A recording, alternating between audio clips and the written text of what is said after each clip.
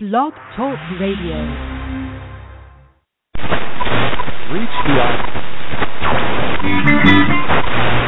I say the power within is of the power without. Divine Creator is flowing northwest, east, and south, above and below. There we go. Okay, sorry about that. Technical difficulties are out of the way, and we're going to start this special show on the astrological chart of Leonard Nimoy by listening to a song. A lot of people don't know that he was a singer. He came out with a couple albums, kind of novelty act kind of albums, and so here's him singing his song, Where It's At.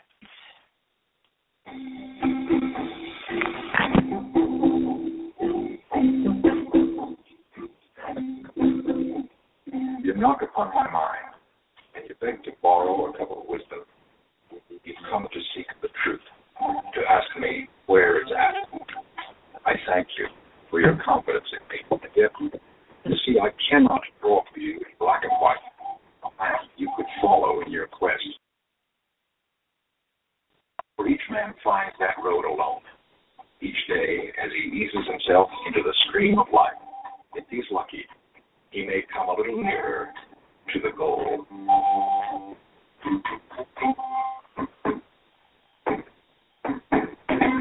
I, too, have been a prospector, wandering through the maze, buffeted by the storms and jagged rocks of life that tore the nerve ends of my hopes and dreams.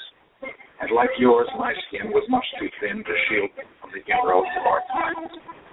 The big machines, the strangling crimson tape, the hate-filled moats that keep us from the other secrets, searching too for the road to where it's at.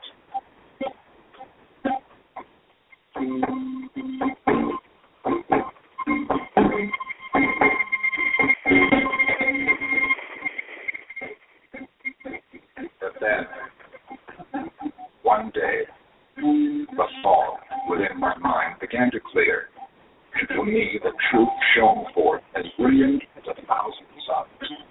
I had it all along within my grasp. The answer, so simple that I almost didn't see it. It's love. Loving someone more than you love yourself. Loving so much that you trust, you give, and you ask nothing in return. This is the purest form of love.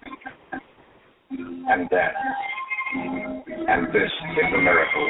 If the one you're giving to believes as you've found it. The treasure you've been seeking. You've found out where it's at. Okay, that was the man himself, Leonard Nimoy, from his album, Where It's At. And at the end of the show, we'll play one more his highly illogical song. So, a lot of people all over the planet are grieving the loss of the actor Leonard Nimoy, who played Spock in Star Trek.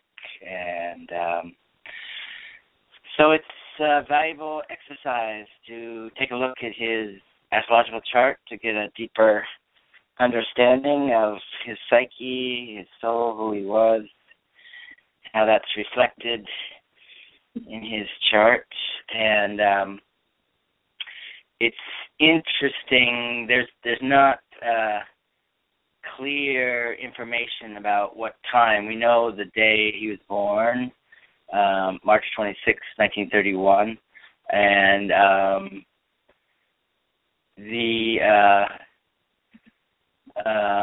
apparently it said at some time or something that he was born around 8 o'clock, but it wasn't clear whether he had said AM or PM, and most people assumed it was AM. And if you look at the AM chart, it totally doesn't fit him, and I've done rectification on the chart, and I put his time at 8:34 p.m., and it's one of my specialties. So if you don't know, if you know your birthday, for doing the chart, you need date, time, and place. And so one of my specialties is called chart rectification for figuring out people's charts when you don't know the time. So I've calculated his time to be 8:34 p.m. He was born in Boston. Again, March 26, 1931. And there's a reference, if you go to the website, in case you listen to this on your phone or something, you'll see a link to the astro.com database. There's an astrologer there. He's a scholar, I think from Israel, that his name's Isaac Stockman, and he also had the PM chart, so he was smart. He knew what he was talking about, and I totally concur with him. And as we get into the chart, you'll see that it fits. And there's an interesting story in Vedic astrology that Shiva got angry at this astrologer who interrupted him when he was in deeper meditation, and so he put a curse on all astrologers that no true astrologers will ever agree on anything, which is kind of a true statement. Astrology can be quite a rigorous intellectual process of study, and so all different astrologers kind of stake out different territory and disagree with one another. And anyway, there's a lot of that goes on. But let's get into Leonard Nimoy's chart. So definitely he was born at the in the PM. That gives him the Scorpio rising. He would have had a Gemini rising. And so your rising sign is how other people perceive you, the energy you give off, your kind of first impression people get of you and stuff. So he was very much Scorpio. He's very intense. And even there's such intensity, there's a little bit of dark, too intense for some people. The Scorpios tend to freak out more superficial signs. Scorpios are seekers. They want to go deep. And there's, and often they look dark too. I mean, like dark hair, and so it's, he had all, and Scorpios keep things hidden. They're not real. They're very keen on power, and they're aware of other people's power dynamics and people's shadow, and they keep their own different details about themselves private, and wearing sunglasses and just being keeping certain things hidden is a particular Scorpio trait. And he had an Aries sun. He's very outgoing. He actually has a big stellium in Aries, not just the sun, but the North Node, Uranus and Mercury all in Aquarius, and the Mercury and Uranus were conjunct, and this is in the 6th house, the house of service, of hard work, and he was very humanitarian. He also has 4 planets in the 9th house, which is particularly the humanitarian house. There he has the moon, these are all in Cancer, the moon, Jupiter, Pluto, and Mars, all in Cancer in the 9th house. So he was really out there. He loved the broader subjects of life, the higher dimensions, and very philosophical. And he had Saturn, and by the way, so this is the Western chart. We're going to after we look at this perspective, then we'll take a look at the Vedic Jyotish Indian chart also. But in his Western chart, he had Saturn in the third house. The third house is how you express yourself, your spokesman quality. And he very much had this. The Saturn's in Capricorn. Saturn's in its own sign in Capricorn, so it's extra Saturnine, and particularly the role of Spock and pretty much all his roles. He was famous for that gravitas and that certain seriousness, and expressing with that Saturn quality. And then he had Venus in Aquarius in the fourth house, so he loved home and family. And he had Neptune in the 10th house in Virgo, and he very much had a Neptunian 10th house is the house of career, and his career was in film and TV and all the Neptune is kind of the higher octave of Venus, art and beauty, and this is bring it out there in the world. And he really did change the world. He gave us sort of a new archetype. And but film and TV, all those things are ruled by Neptune. You know, people get to act out fantasies and create fantastic worlds and all that kind of thing that connects people to their imagination and fantasy and bigger picture. So, and his Neptune is retrograde, as well as Pluto, and he did have a career that started late, or he had, he worked at it for like 10 years before he got his big break, and so there was some delay there with that retrograde.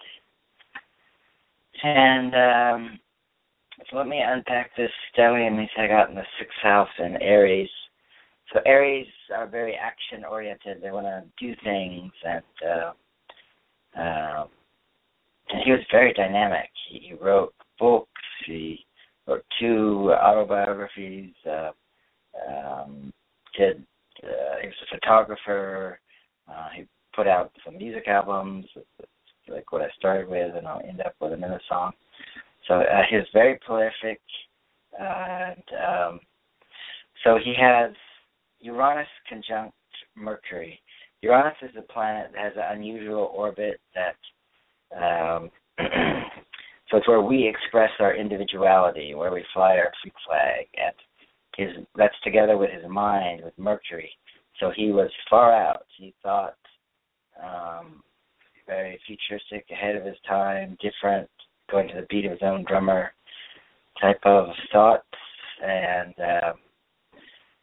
had flashes of brilliance and insight and intuition with that combination, very creative. And that's all together, the Uranus and his North Node. And in Western astrology, North Node is kind of your destiny or you're moving towards. And so he was destined to be someone who was an oddball, different. And, so even with the ears and the Spock character and stuff, he's famous for being an alien. And the Mercury is 2 degrees away, so it's close conjunction. They say if something is more than 10 degrees apart, that then the aspect isn't having an effect. And his sun is at 5 degrees, so it's pretty much not part of that conjunction, but it's there also in Aries in the 6th house. So he really cared about people and tried to, very hardworking. He directed 3 of the Star Trek movies, and so this combination in the 9th house, the conjunction there is not as tight. He's got a very loose conjunction the moon is at 3 degrees Cancer, and then 11 degrees is Jupiter. So that's like 8 degrees away. So it's a slight conjunction. But it made him very big-hearted, the Jupiter influencing his moon. It's a very spiritual aspect. He was a blessing to the people in his life and to the world. And all this Cancer is very interesting because the Spock character was half human, half Vulcan, and so you felt seething under that stern, Saturn-like expression, that there was really deep feeling and emotion. So all this Cancer, the Pluto's 18 degrees, so that's 7 degrees away from the Jupiter. So there's an intensity, powerful, and futuristic, revolutionary, wanting deep change, and in Mars, there at 29 degrees Cancer. That's not conjunct with anything, but putting his energy into the 9th house of higher learning, philosophy, theology, all the sciences and advanced thinking and things that you study in college and stuff. So he was very broad-minded, and it's interesting in terms of elements. He's got more water than anything, so he's very deep emotions and a strong intuition, and he actually has hardly any air. He only has one air, and that Venus in Aquarius, but fire. He's got less earth and air and more fire and water. So he's very dynamic and emotional, and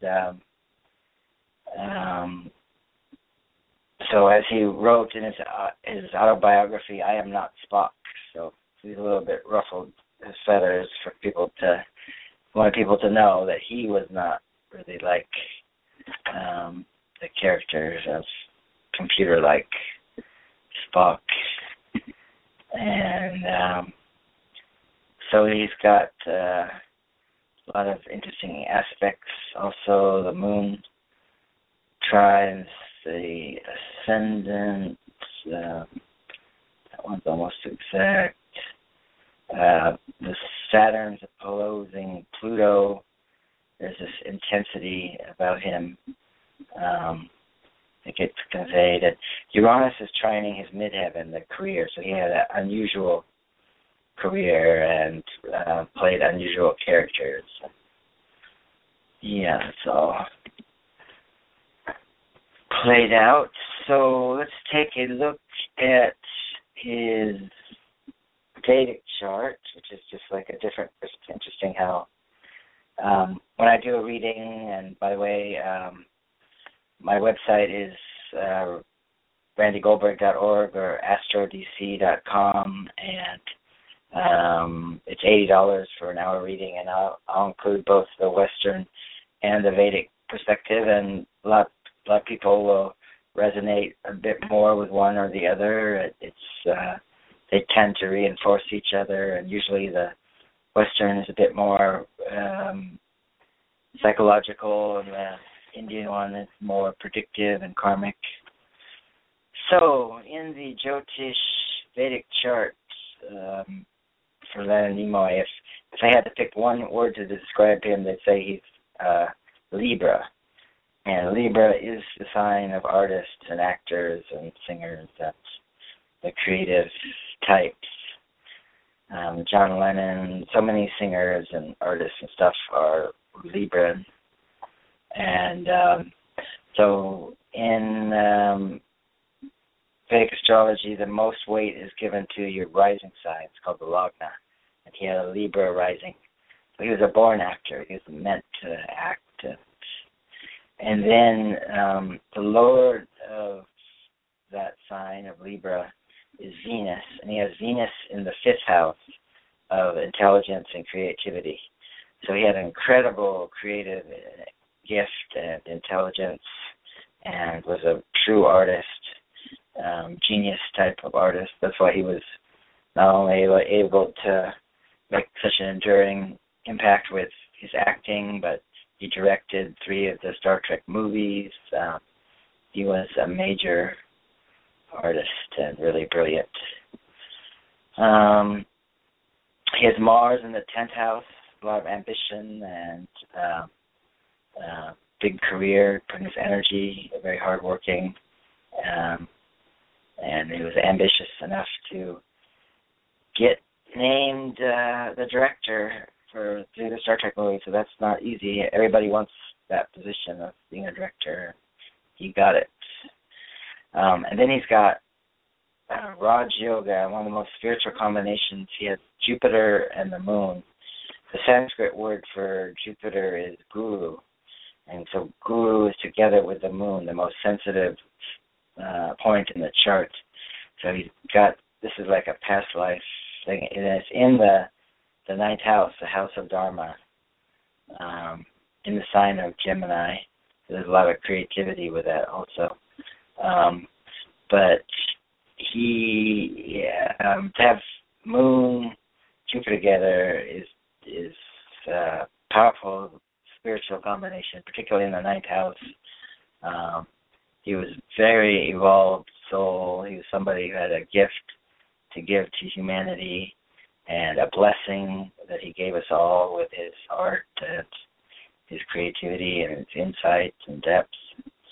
And and then he had the nodes of his moon in the Indian system. The south node is called Ketu, and it's this Naga snake demon that had his head cut off. And so the body without the head is the south node, and he had that in the 12th house, house of loss. And part of the symbolism of Ketu, of the south node, is you need to lose your head, lose your ego to get liberated. And 12th house is the house of liberation, but it's experienced as loss for the ego. And so anyway, it's a very mystical placement to have Ketu south node there in the 12th house. And his north node is in the 6th house together with Mercury and the Sun.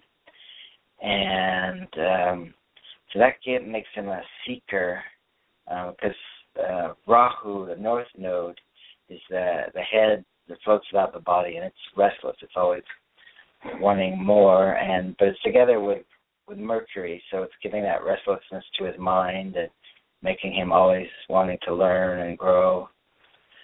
And the Sun is there.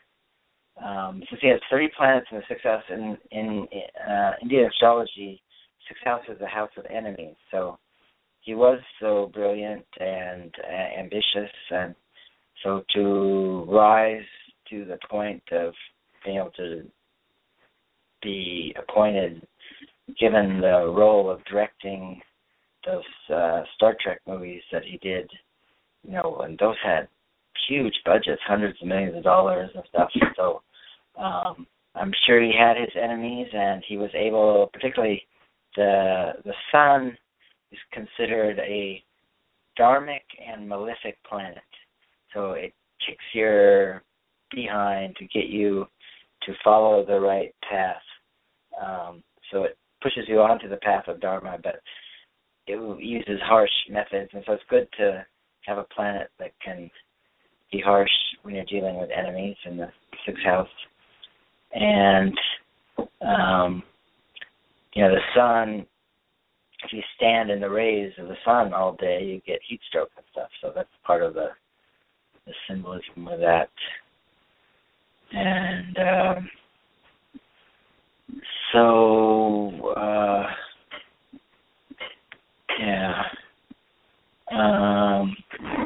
and Arda was his nakshatra, there's a lunar mansion that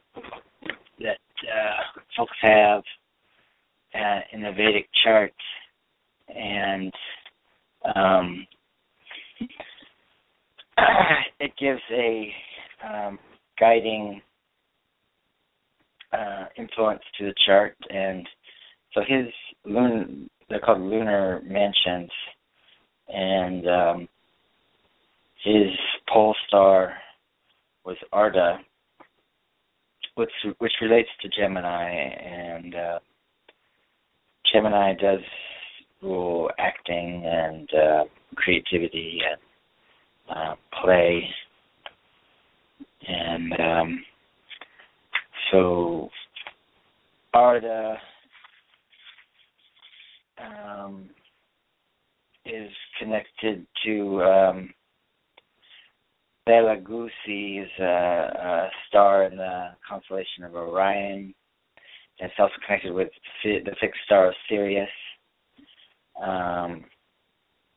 and often relates to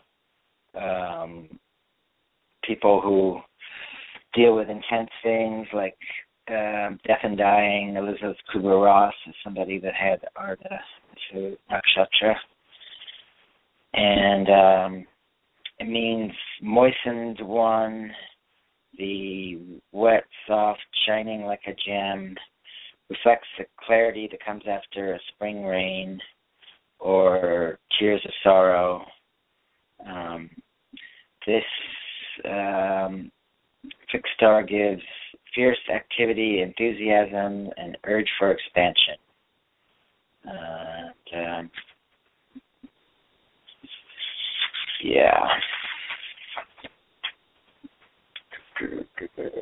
FDR, Bogart,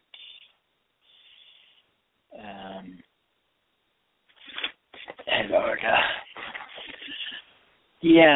So that's the show. Looking at the Indian Vedic chart. His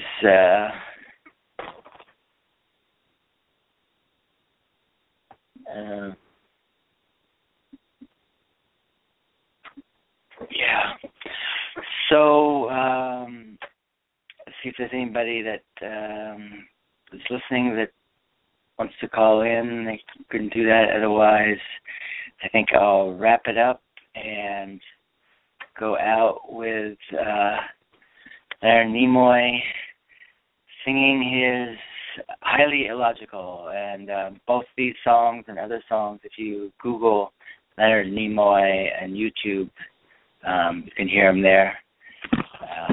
This is Leonard Nimoy with his album Spock Presents Music from Outer Space.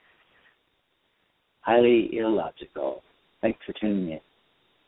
And again, my website's astrodc.com, and I do readings by Skype, by phone. Enjoy this song by Leonard Nimoy, the great. Miss you.